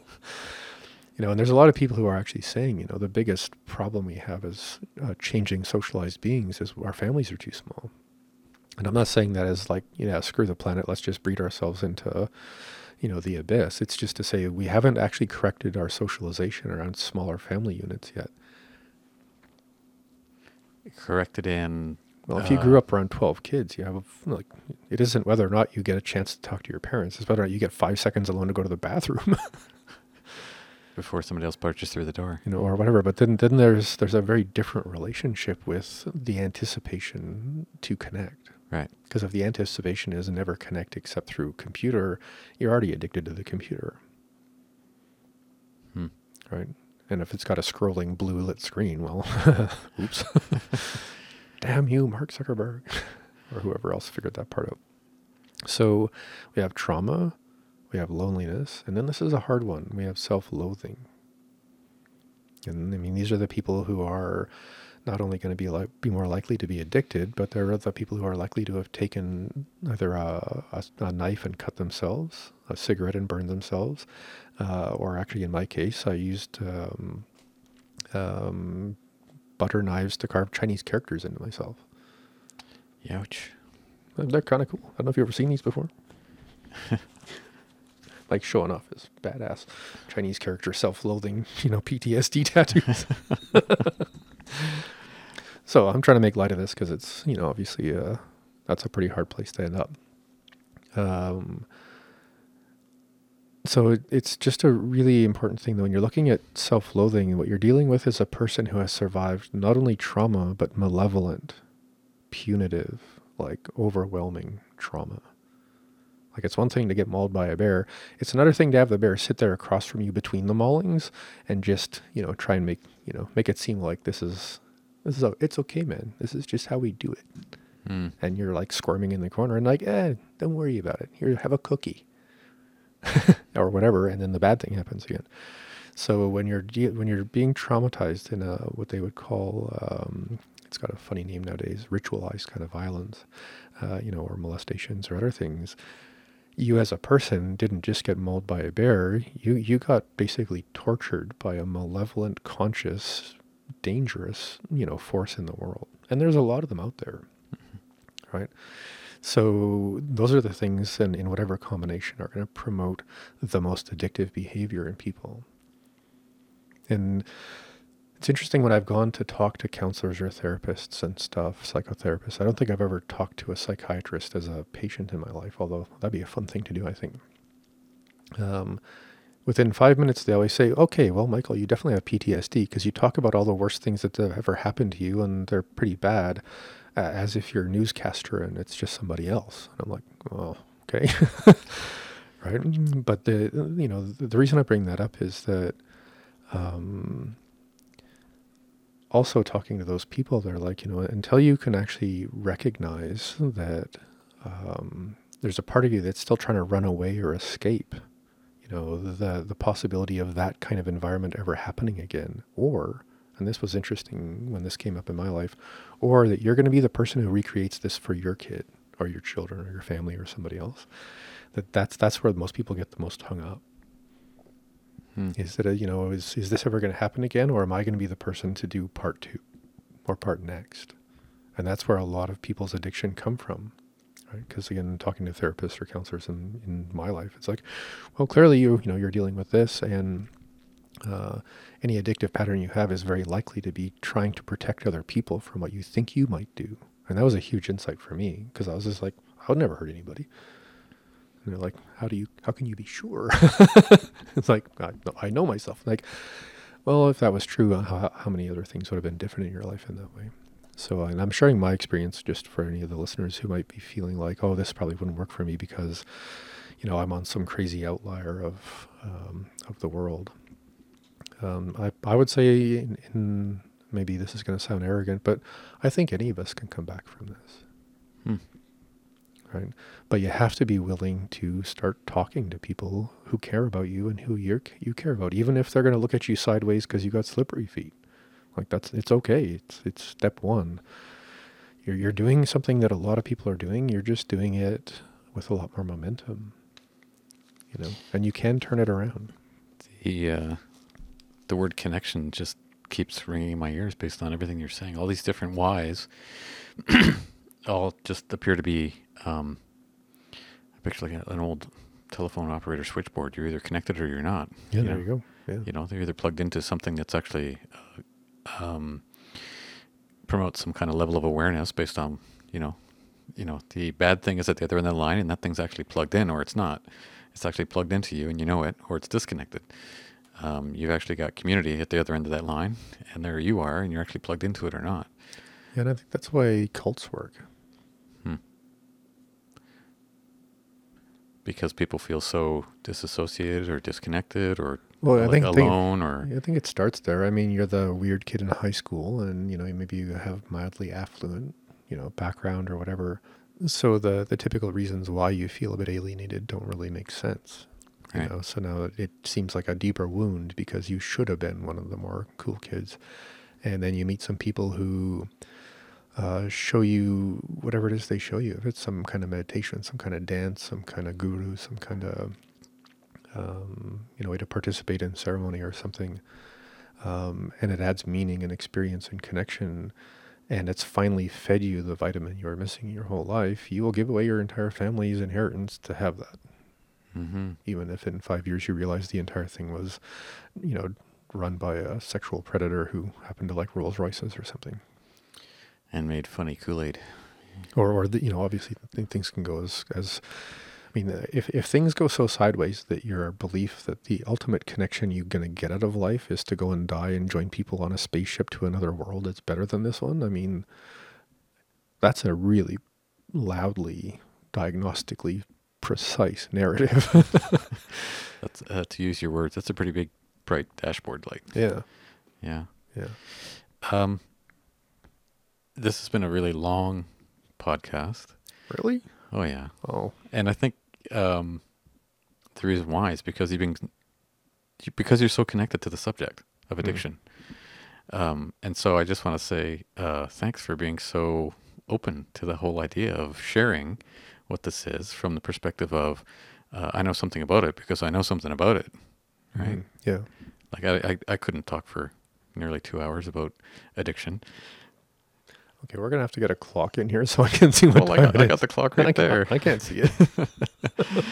But anyway, it just strikes me that this is something that it's like a Hollywood movie. I want the happy ending at the end, right? Well, the happy ending was where we started. I mean, just the fact that you could actually cozy up to the microphone today and talk about addiction for 2 hours in a helpful, introspective and clinical way, maybe with a little bit of humor, a little bit of shamanism, whatever it is that you bring to the mic, is a testament to the fact that addiction is something that can be dealt with in a good way, right? So when you were about to jump down that tube, you said, okay, give me a bunch of this, a bunch of that. I want these kind of guys. I want this kind of parent. I want that kind of mom. right. I wasn't sure what tube you were talking about, but now I get it. that tube, the tube of life before you entered this reality, right? Yeah. Thanks, Mom. Yeah. Well, yeah, exactly. And I mean, thank whomever, whatever, God, goddess, whatever it is you want to thank for the experience that you've had, for you to be able to articulate this in the way that you've had, right? Yeah, and if you're listening to this, it's because you're ready to learn what other tools, what other magic shoes, what other narratives you might need in your life to keep moving, hopefully and curiously, in another direction, a new one. Mm-hmm. And when I work with people around this, the first thing we talk about is curiosity. Right. Because that's what that one made the biggest difference for me. It's like, well, just give yourself a period of time to find out what it's going to feel like without that stuff. I mean, if you really have a bad enough experience, you can always just go and get it. But can you commit to a period of time to find out what it's like without it? And that was the hardest part, I think, is that at a certain point, and again, I think, and I never really went that far with this, obviously, but because of my ancestry, the physical discomfort of stopping was way, way worse considered what I was doing with my life than I think it would have been for most other people, because I wasn't even using that much of anything, in the sense of like huge volumes of, bad chemistry. But once I started to actually be curious enough to get through those few first days, I was like, okay, this is silly. I mean, I have way more resources and I'm way more conscious than all of this. I'm just afraid that it's going to really be bad because that's what the mind, projects into the future is more pain. Mm-hmm. But once you realize, no, it's not actually going to be that bad. You just need to be curious about what it's going to be that's going to be different. That's the big freedom for most people, is just the willingness to say, well, let's find out what happens. Worst case scenario, you're just going to keep doing what you're doing. Yeah. Right. And best case scenario, you're going to learn deeply how profoundly resourceful you are and passionate and loving and, how meaningful this whole thing really is. And I think that's what you lose with those things, because you really,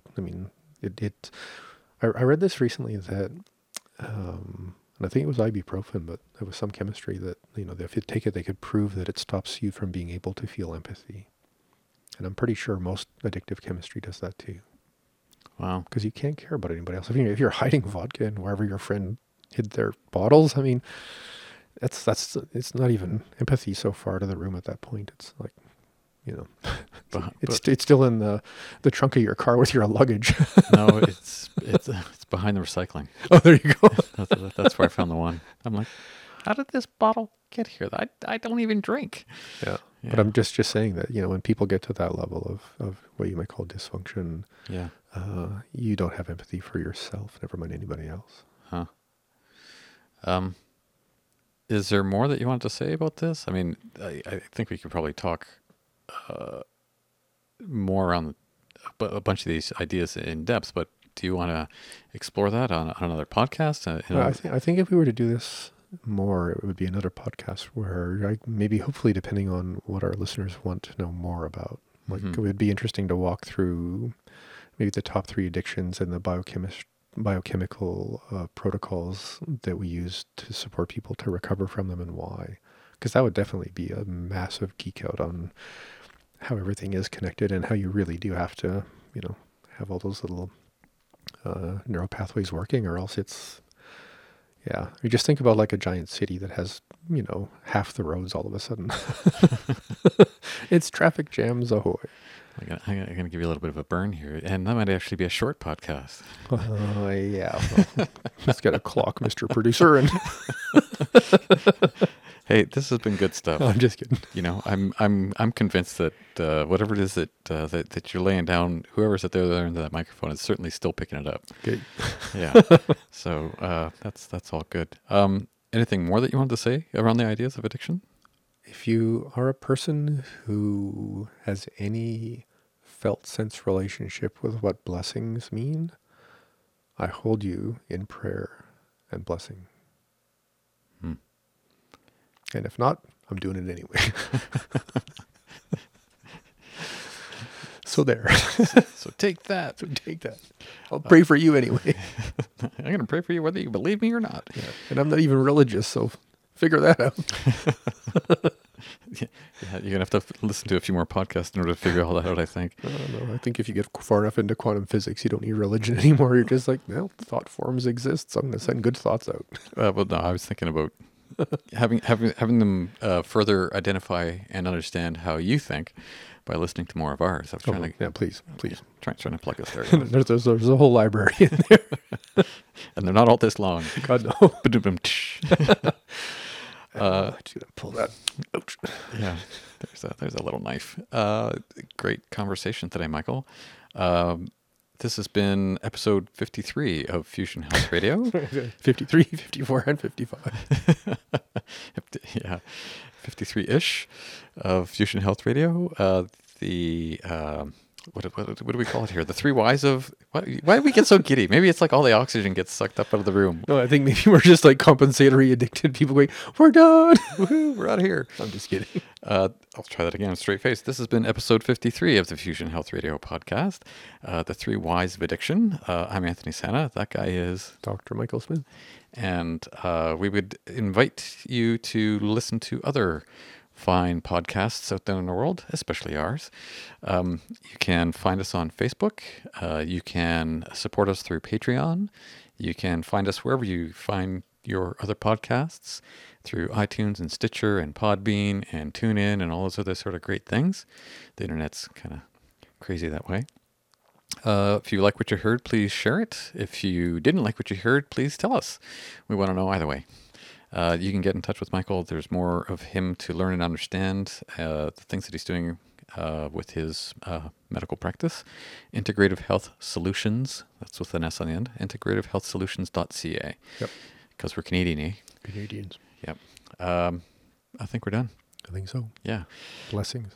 Blessings. Thanks for tuning in, folks. And we'll see you on the next episode. You have been listening to Fusion Health Radio. Please add your comments or post a question at Facebook/Fusion Health Radio.